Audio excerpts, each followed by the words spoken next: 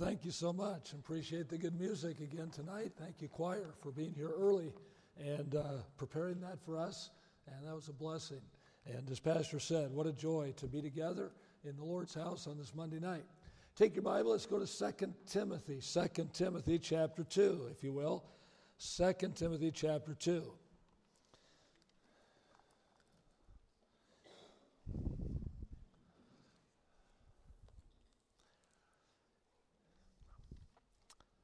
Second Timothy chapter 2. I'd like to read starting in verse 19 and read down to verse 21. 2 Timothy chapter 2 and beginning with verse 19. The Bible says, "Nevertheless, the foundation of God standeth sure, having this seal, the Lord knoweth them that are his. And let everyone that nameth the name of Christ depart from iniquity. But in a great house there are not only vessels of gold and of silver, but also of wood and of earth, and some to honor and some to dishonor. If a man therefore purge himself from these, he shall be a vessel unto honor, sanctified and meet for the master's use, and prepared unto every good work." Have you ever sat down in a restaurant, and as you were getting ready to eat, you noticed that perhaps the utensils that you were about to use were not completely clean? Well, what did you do? You asked, no doubt, your waiter or waitress to please replace this fork. I was in a restaurant, I don't remember what the name of the place was, but it was like a buffet. And you paid your money and you went to a little cart and they had, hundreds of plates there and your silverware and all that kind of thing. And as I got ready to go up there, I noticed a lot of people were taking a plate, kind of looking at it, and then they would set it aside. And they'd take another one, look at it, set it aside. They'd usually look at about 4 of them. They'd finally find one. They'd go, and I thought, wow. By the time I got up there were almost as many plates being set aside as there were still available to use. And the reason was that the dishwasher, whether mechanical or unmechanical, was not doing a very good job. When something is not clean, it's not very usable. And I want to say tonight that revival is not going to come with God using dirty utensils. God needs a clean vessel. Now in Matthew chapter 5 and verse 13, Jesus declares that ye are the salt of the earth. But if the salt have lost its savor, it is thenceforth good for nothing, but to be cast out and trodden under foot of men. Interesting verse. God calls us salt. He uses the metaphor of salt. Now salt, if you remember from chemistry class, is made up of 2 things, sodium and chloride. And that's all salt is, sodium chloride. They tell us, science does, that you can do anything you want to salt, and its composition remains the same, sodium chloride. In other words, you can take salt and freeze it, but it's still sodium chloride. You can take salt and liquefy it, boil it, liquefy it. It's still sodium chloride. You can take salt and crush it, still sodium chloride. Now, I find that interesting because Jesus said, you are the salt of the earth. And what that tells me is once you're saved, you can't lose your salvation. The devil can turn up the heat in our life. He can sometimes try to crush us with adversity, but we're still saved. And I'm glad for that. But Jesus said, if the salt have lost its savor, it's thenceforth good for nothing. So how does salt lose its savor? Have you ever tasted some salt that wasn't salty? You ever taken a salt shaker and maybe went to pour some on your food and it kind of rattled around in the salt shaker? It was kind of crystallized in there, and maybe you took the lid off and you kind of, it's kind of bland. What happened? The salt had lost its savor. Now, it's still sodium chloride. That's all it is, ever was and ever will be. But it's lost its savor. So how does salt lose its savor? Well, again, chemistry class helps. Chemistry tells us that salt loses its savor only by contamination. When something else gets into the mixture, suddenly the salt loses its saltiness. And when that happens in our life, when contamination comes into our life, the things of the world, the things of our flesh, the sin that so easily besets us, when that gets into our life, God says, you're good for nothing. And that's a pretty powerful statement. I mean, suppose I said to Kyle, you're good for nothing. You good for nothing, idiot. What are you doing? Stop being good for nothing, right? I mean, that would be pretty harsh, wouldn't it? I mean, he might start crying. He might slug me. I mean, he might get upset. To call somebody good for nothing, that's pretty low. But that's what Jesus calls us if we allow contamination in our life. God says, you're good for nothing. So if revival's going to come, if revival's going to take place, we've got to keep our salt salty. We've got to be careful not to become contaminated with the things of this world. We want to be a vessel that God would choose to bring revival to.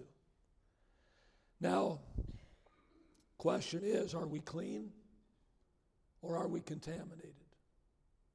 Let's look at three aspects to consider here from 2 Timothy chapter 2 that will help us, I believe, to be a vessel unto honor. First of all, we see an unmovable foundation. In verse 19 he says, nevertheless, the foundation of God standeth sure. Now, what foundation is God speaking of? When God talks about a foundation in our life, what does he speak of? Is he speaking of our education? Is he speaking of our background? Is he speaking of our upbringing? What is our foundation? In Isaiah chapter 28, verse 16, God said, therefore thus saith the Lord, behold, I lay in Zion for a foundation, a stone, a tried stone, a precious cornerstone, a sure foundation.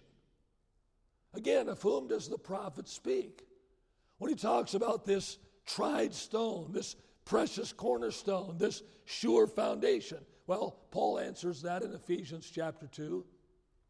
And verse 20 says, we're built upon the foundation of the apostles and prophets, Jesus Christ himself being the chief cornerstone.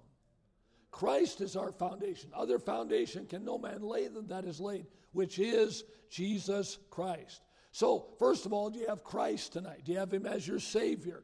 People say, well, how can I know that? That's kind of presumptuous to think that I'm going to heaven, that my sins have been forgiven, that I have eternal life. I mean, that sounds arrogant. That sounds proud. How can you really know that? Well, the Bible says we can. And on what basis can we know that we're saved? Well, first of all, based on the surety of Scripture. God's word is at stake with respect to salvation. Because God makes it very clear that whosoever shall call upon the name of the Lord shall be saved. So God either meant that or God lied. So the surety of his word is at stake here, the surety of Scripture. Jesus said, I'm the way, the truth, and the life. No man cometh unto the Father but by me. Isaiah 43:11 says, I, even I am the Lord, and beside me there is no Savior. Neither is there salvation in any other.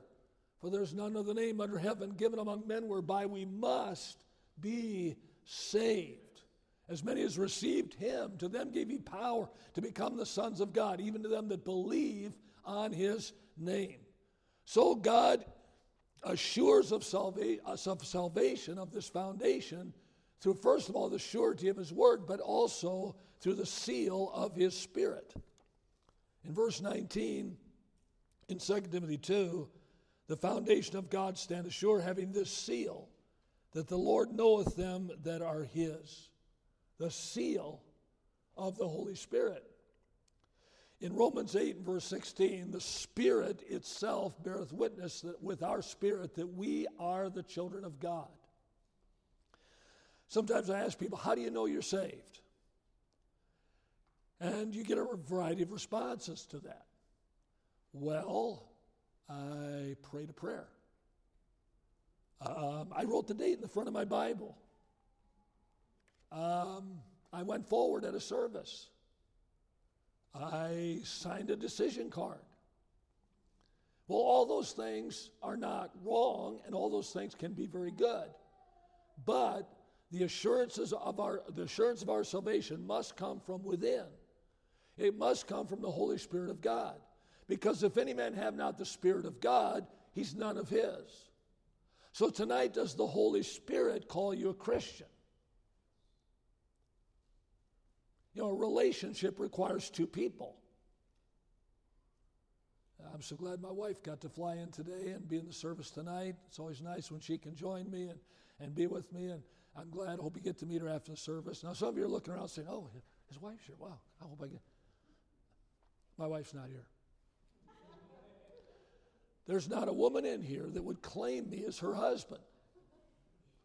Now, I could pull your leg and I could convince you that my wife is sitting in this auditorium, but there's no lady in here that would say, that's my husband.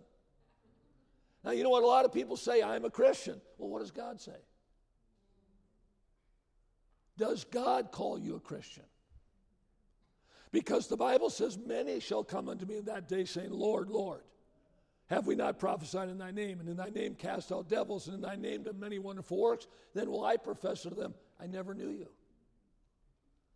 So it's important that our assurance of salvation comes from the seal of the Spirit. Hereby we know that he abideth in us by the Spirit which he hath given us. Hereby we know that we dwell in him, and he in us, because he hath given us of his Spirit. Grieve not the Holy Spirit of God, whereby you're sealed unto the day of redemption. Now you say, well, Brother Getz, what if I have doubts? What if I'm just not sure? Well, can I tell you something? I believe that everybody's going to have some doubts about their salvation. And here's why. If you are not saved, you're going to try to assure yourself that you are.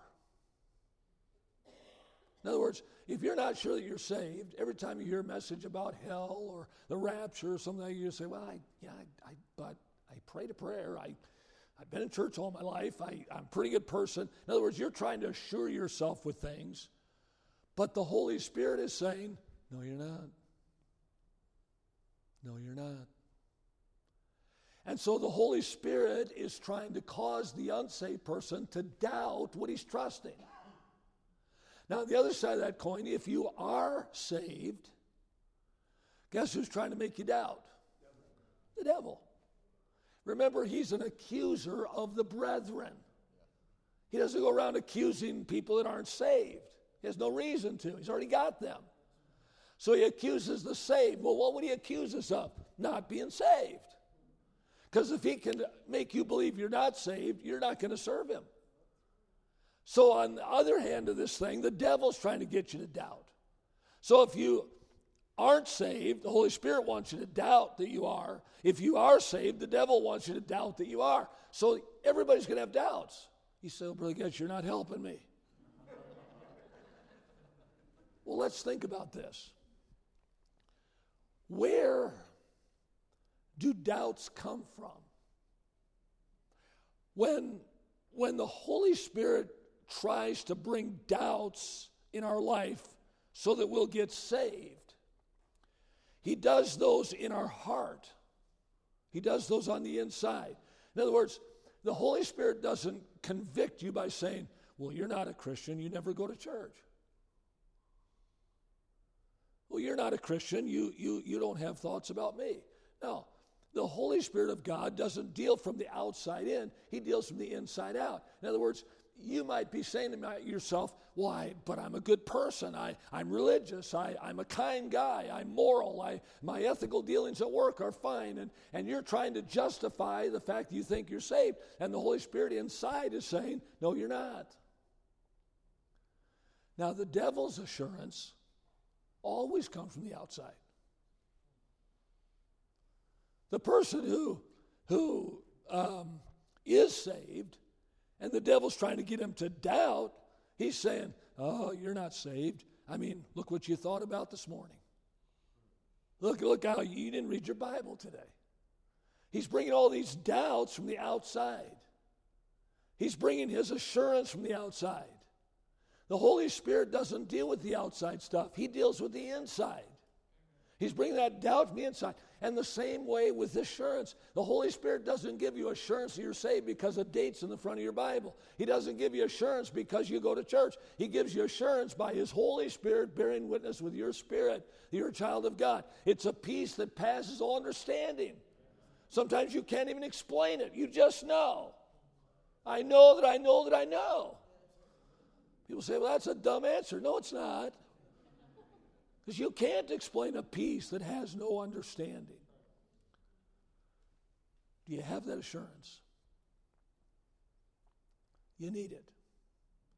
Because before we can be a vessel that's used by God, we must have this foundation.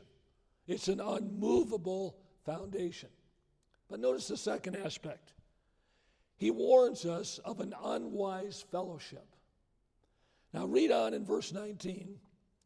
He says, and let everyone that nameth the name of Christ depart from iniquity.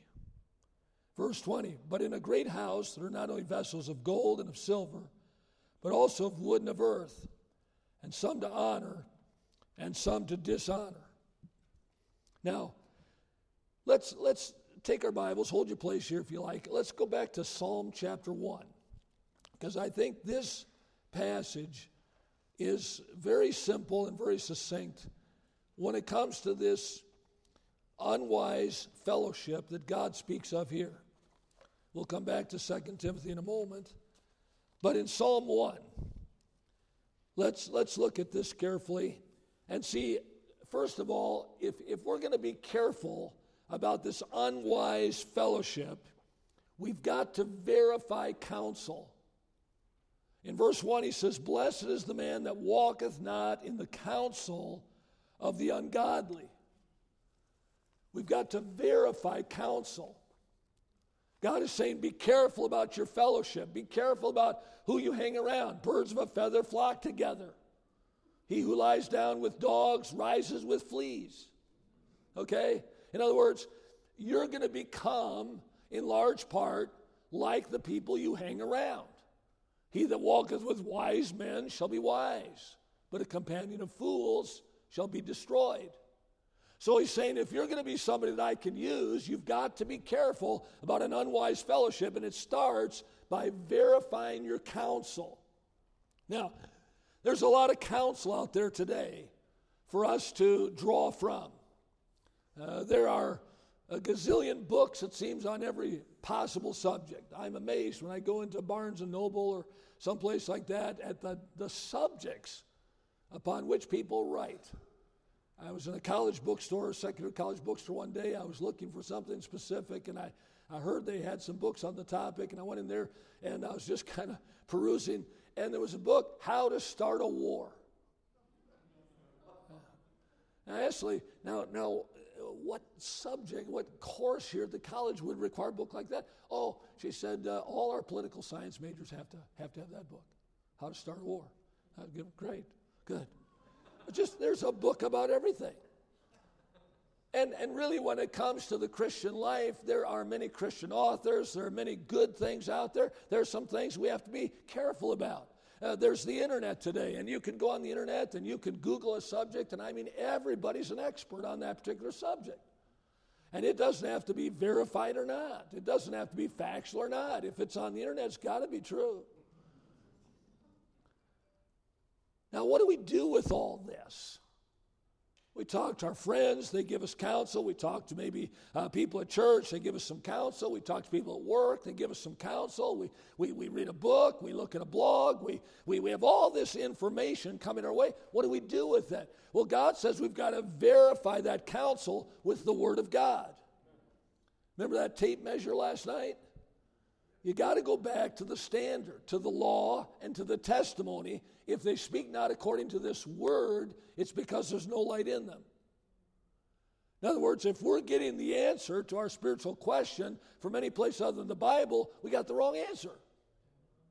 We've got to go back to the law and to the testimony to find the truth. Why? Because the wise men are ashamed. They are dismayed and taken low. They have rejected the word of the Lord and what wisdom is in them. You know, we don't need to read as much of what this world offers as we might think. Most of you would know the name John Bunyan. John Bunyan was imprisoned for preaching the gospel, for not taking a license to preach, and for 13 years spent those years in the Bedford jail. All he had to do was take the license and he could get out. But to honor his convictions, he stayed in that jail for 13 years. And while he was in there, he wrote something that most of us have heard of called Pilgrim's Progress.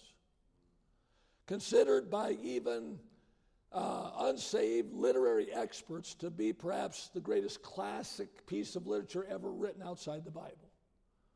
It has been second in sales to the Bible for numbers of years running. Pilgrim's Progress. And really, Bunyan's trilogy of works are considered classic English literature. Amazing piece of work. Do you know that John Bunyan stated at the end of his life, I have read no other book in my entire life other than the Bible. Now, when you study the intricacies of Pilgrim's Progress and the tremendous literary device of allegory, to think that that man never spent any time reading anything other than the Bible is an amazing thing. But when you read Pilgrim's Progress, though it doesn't quote a lot of Scripture, it sure refers to a lot of it, doesn't it? Amazing. And we think, boy, I need this advice from this guy, and I better get counsel from him, and I better check the internet, and I better see what Dr. So-and-so is saying. Listen, go to the Word of God. I'm not saying that there's not some good counsel. And young people, you ought to ask your parents. Church members, you ought to ask your pastor. I mean, there's good counsel. But make sure, like the people of Berea, that you search the Scriptures whether these things are so. Because we do err not knowing the Scriptures. So we must verify counsel. Secondly, we must vet companions.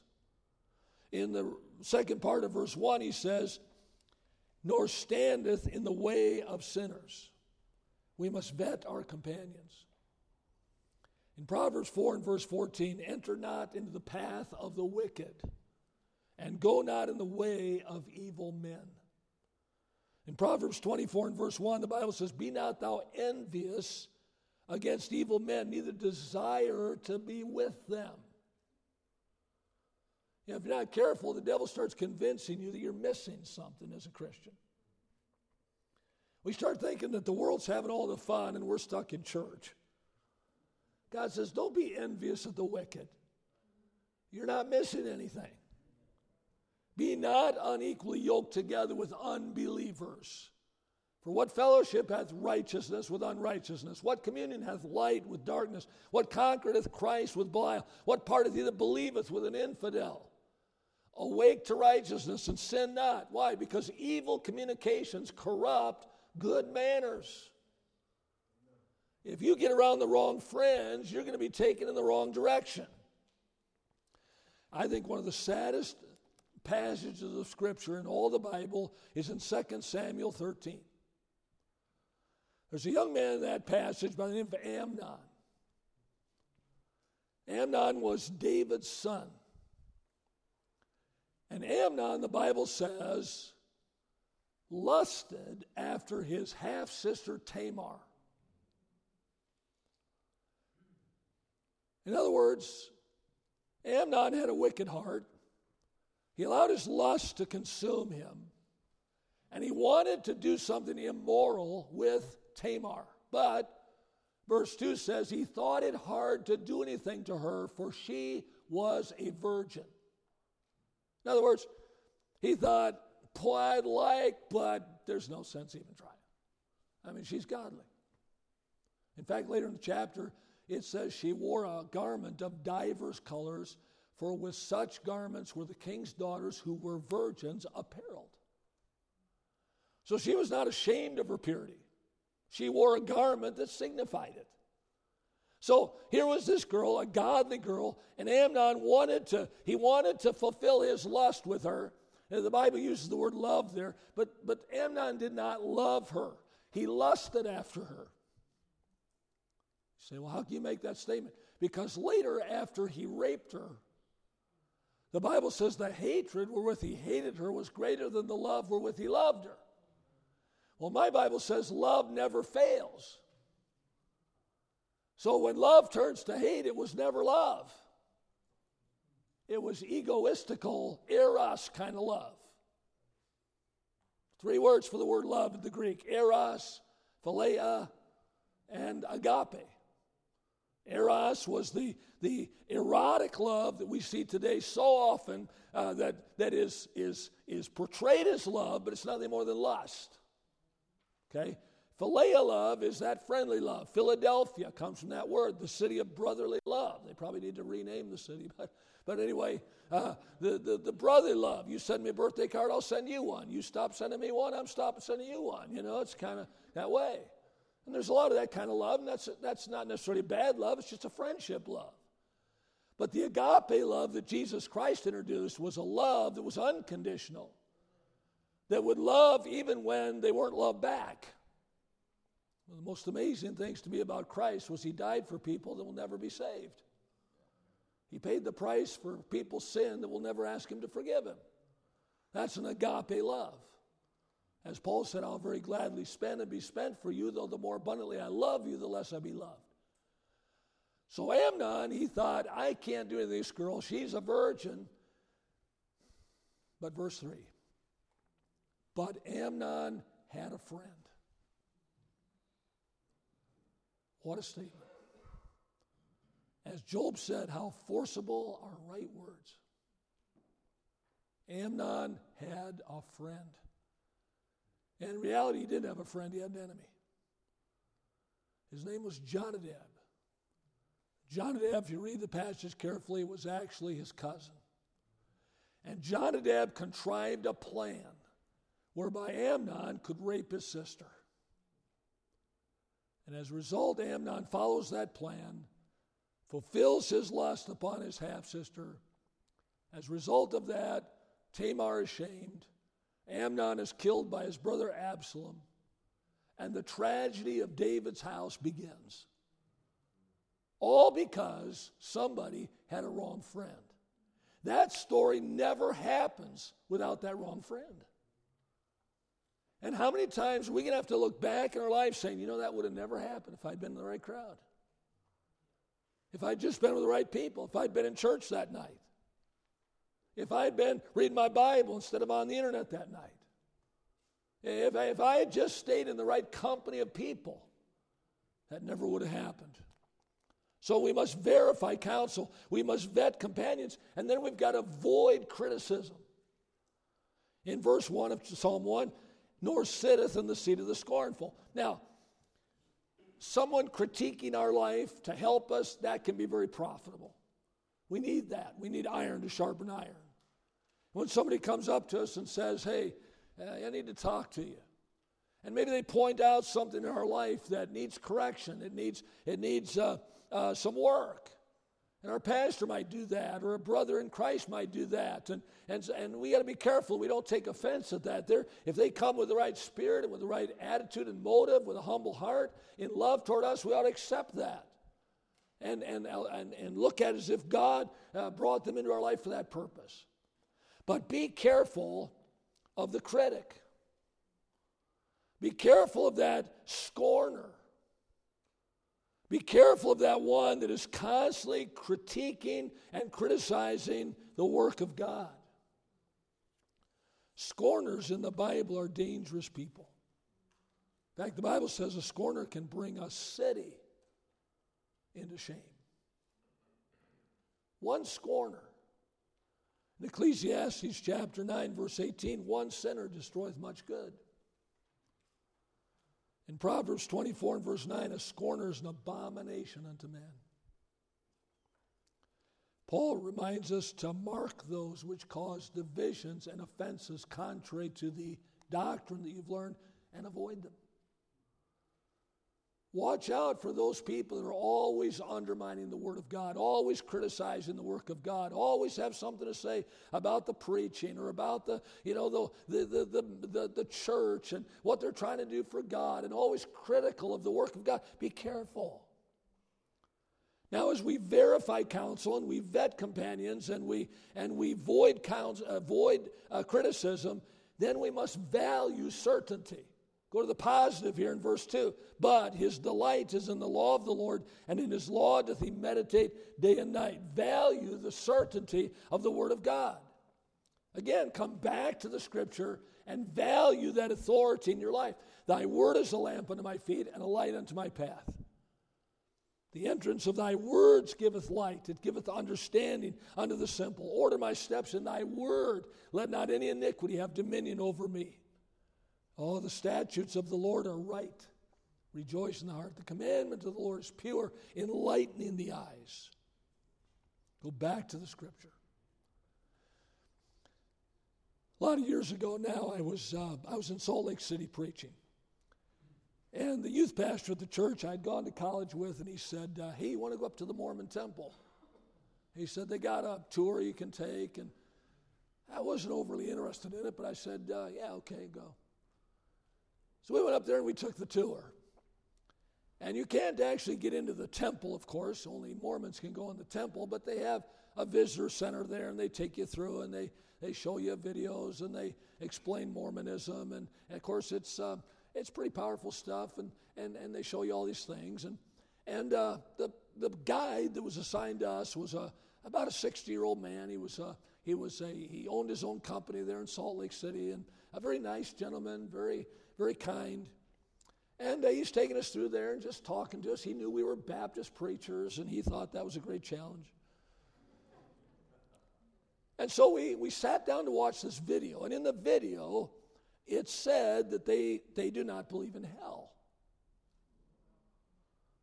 And so we got up from that video, and we were walking to the next room or venue or whatever we were going to see. And I said, and he kept saying, now, we're just like you guys. We believe the Bible. We believe in the family. We have a lot to offer you. And he kept saying, we believe the Bible. We believe the Bible. So I said, sir, you keep telling us you believe the Bible. He said, oh, yes, sir. We believe the Bible as long as it's interpreted correctly. And I said, well, what do you do with Luke 16? He said, well, what does Luke 16 say? I said, well, it talks about the rich man who's in hell. And he said, oh, well, we don't believe that part. Oh. So a little while later, we were getting on an elevator to go up to another floor, and he was talking about how he gave up 2 days a week from his company to do these tours because it was going to earn him a higher place in heaven. And he was telling us how, your works gain you these accesses to heaven. And I said, now, so basically, you go to heaven based on your works. Oh, yeah, he said. I said, well, what do you do with Ephesians 2:8-9? He said, well, what does Ephesians 2:8-9 say? I said, well, it says, for by grace are you saved by faith, and that not of yourselves, not of works, lest any man should boast. He said, oh, we don't believe that part. Do you believe that part? I mean, what part don't you believe? We've got to value the certainty of God's word. We don't get to pick and choose what we believe, what we don't. I don't like everything in here, but it's still true whether I like it or not. I don't always want to live everything in this book, but that doesn't matter. It's still true. So value the certainty of God's word. So to be used by God, to be this vessel of honor for revival, we've got to have an unmovable foundation. We've got to be careful of an unwise fellowship. And then notice third aspect is we must have some undeniable fruit. Now, how does that work out? We'll go back to 2 Timothy chapter 2. Let's finish where we started. Go back to 2 Timothy 2 and look at verse 21. If a man therefore purge himself from these, he shall be a vessel unto honor, sanctified and meet for the master's use, and prepared unto every good work. How can we be used by God in revival? Well, there must be a purging. There must be a purging. If a man will purge himself from these, a purging away of that which is contrary to God, a purging away of that which is detrimental to the things of God, that hinders the work of God. You see, sanctification, which begins the moment you get saved, literally means that God has set us apart. He's not only pulled us out of the world when he saves us, but he has set us apart unto himself. Now, if all salvation did was get us out of hell, that'd be a great thing. But God didn't save us just to pull us out of sin and out of the world and out of hell. God set us apart. And in order to be used now by God, we've got to purge ourselves from those things that hinder the work of God in our life. We've got to purge. In Ephesians 4, verse 22, that you put off concerning the former conversation, the old man which is corrupt according to the deceitful lust. How many of you discovered after you got saved there were some things that didn't please God in your life? Yeah. And you didn't even know that when you got saved. But the more you heard the Word of God and the more you allowed the Holy Spirit to convict you, he said, that's got to go. That's hindering me. That's not going to allow you to be used by me. And so the Holy Spirit of God begins to purge us. And when we see those areas of our life that need to go, we need to be quick to purge them out. If iniquity be in thine hand, Job said, put it far from thee, and let not wickedness dwell in thy tabernacles. But there must not only be a purging, there must be a proving. He says we're to be meat, verse 21, for the master's use. Meat for the master's use. Not meat in the sense of something you eat. But to be used by the master, you've got to meet the standard of the master. Meat for the master's use. Come up to his standard. In other words, there must be a proving. Not by man's standard. Not by the church's expectation. But we must meet the master's standard. We talked about the tape measure last night. Amos said, I've set a plumb line in the midst of my people Israel. God has given us a plumb line. This is the standard that we must meet if God is going to use us. Years ago, my wife and I, we bought a home in Wisconsin. And we were in evangelism at the time, and we didn't need a place that we could live in all the time. So we bought this old cheese factory that was built in 1890. It was basically a barn. And we decided we were going to turn it into a house. So every time we went home, we did more and more work on that house. And it needed a lot of work. And first time I painted the outside of the house took me 126 hours. Because it was barn lumber, and you had to paint it with a brush to fill in all the cracks. It was quite a job. And we replaced the front terracing. We did so many things in that house. It was amazing. But as we began to develop that house, my wife said, I'd really like to have some wallpaper in the dining room. Well, I had never wallpapered before. I like wallpaper. It was pretty popular at the time. And she said, I'd like to have some wallpaper on this one wall. And she picked it out. It's really pretty. It was really nice. And I thought, well, I can do this. And so I got the tray and the water that gets all gluey, and you got to put the wallpaper in there and soak it, and then you got to pull it out. You got to be quick, you got to cut it right and all that stuff. And so I'm following all the directions. I'm following what she's telling me because she's done it before, And so I got this wallpaper, and I lined it up with the top. I start in the middle, start at the corner, you start in the middle. So I started in the middle, and I put it up there at the top of that wall, and I kind of smoothed it out, brought it down a little bit, and then I took a step back, and my eye told me that's crooked. I mean, I could tell that's crooked. But it was exactly even with the top of the ceiling. And I thought, the ceiling's crooked. So I thought, well, I was born at night, but not last night. So I thought I'll start at the bottom and go up. So I got the bottom, even with the floor, and I went up. It was still crooked, because the floor was crooked too. I thought, well, forget this stuff about starting in the middle. I'll go to the side wall, the corner, and I'll start there. And so I lined it up with the corner. It's still crooked. Every guide I could find was crooked. You know what I needed? A plumb line. And once I got that plumb line after about 3 days, you know what? It actually looked straight. You can try and try and try. I can try and try to get my life straight with God, but we got to go back to the Word of God. We've got to go back to the standard. We've got to go back to the tape measure and measure according to His meat for the master's use. And then there must be preparation. Prepared unto every good work. Now, don't spurn preparation in your life. We get anxious. We want to be used. We want revival. We want something to happen in our family now. We want something to happen in our church right away. We want to reach our community for Christ. We want to do all these things, but don't spurn the preparation.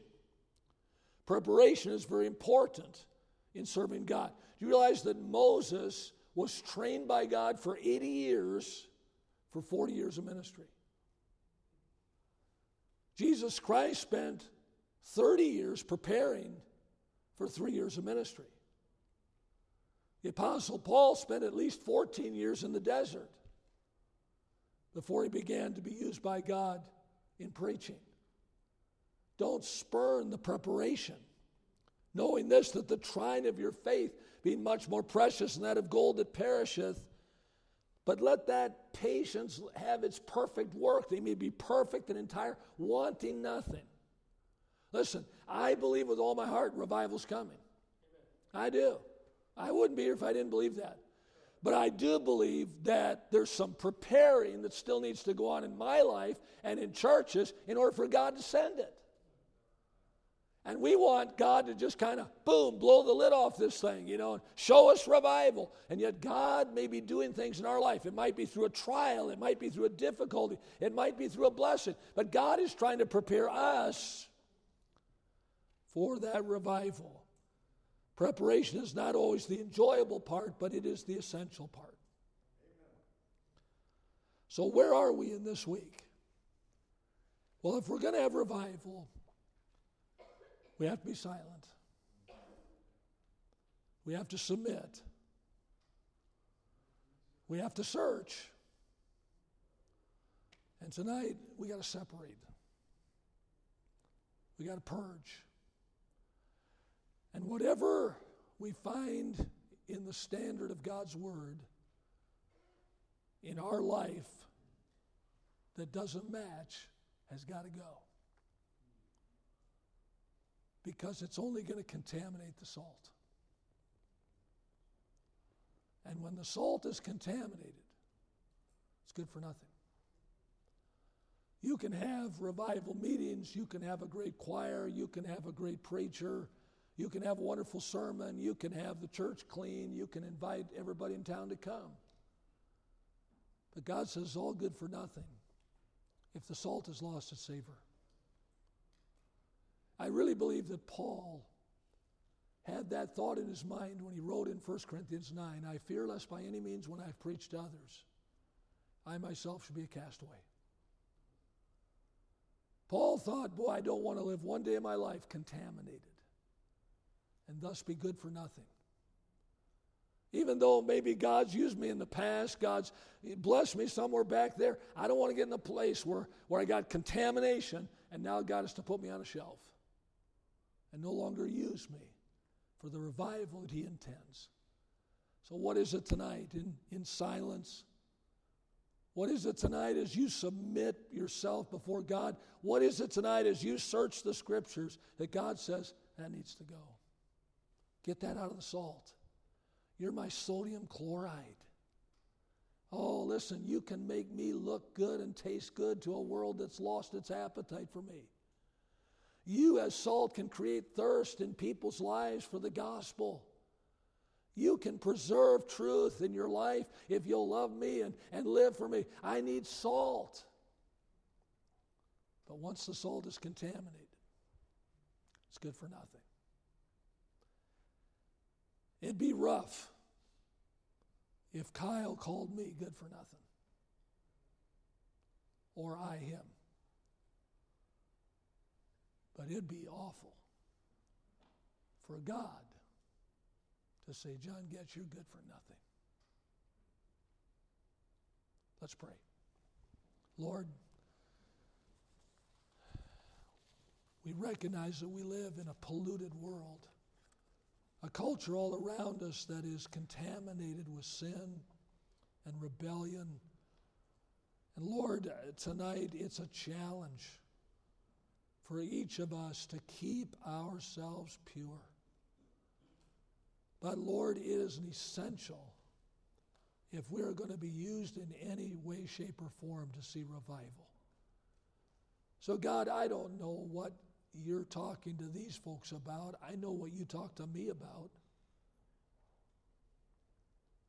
And Lord, I pray that we would be transparent with you tonight. We don't have to come to a confessional booth. We don't have to confess our sins to the preacher or to man. We can come boldly into your presence, and you're our mediator. And Lord, I thank you that if we confess our sins, you're faithful and just to forgive us and to cleanse us and make us that salt with savor that you can use in revival. Work in our hearts tonight. As heads are bowed and eyes are closed, the pianist is going to play. Let's stand. And if God is dealing with you,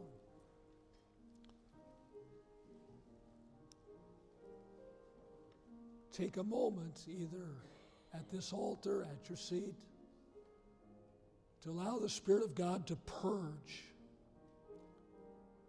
your life of contamination. If you're here tonight and you say, Brother Getz, I really do struggle with doubts about salvation. And quite frankly, after listening tonight, I think I'm more confused than ever. I don't know where the doubts are coming from.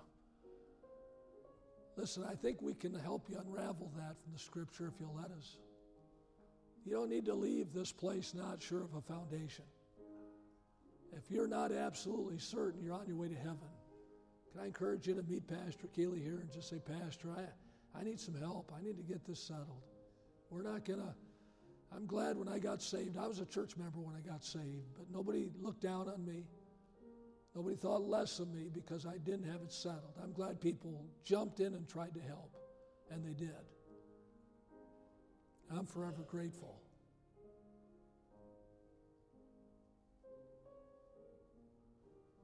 Everyone that knows they're saved is glad they know. And you can rejoice in knowing tonight as well.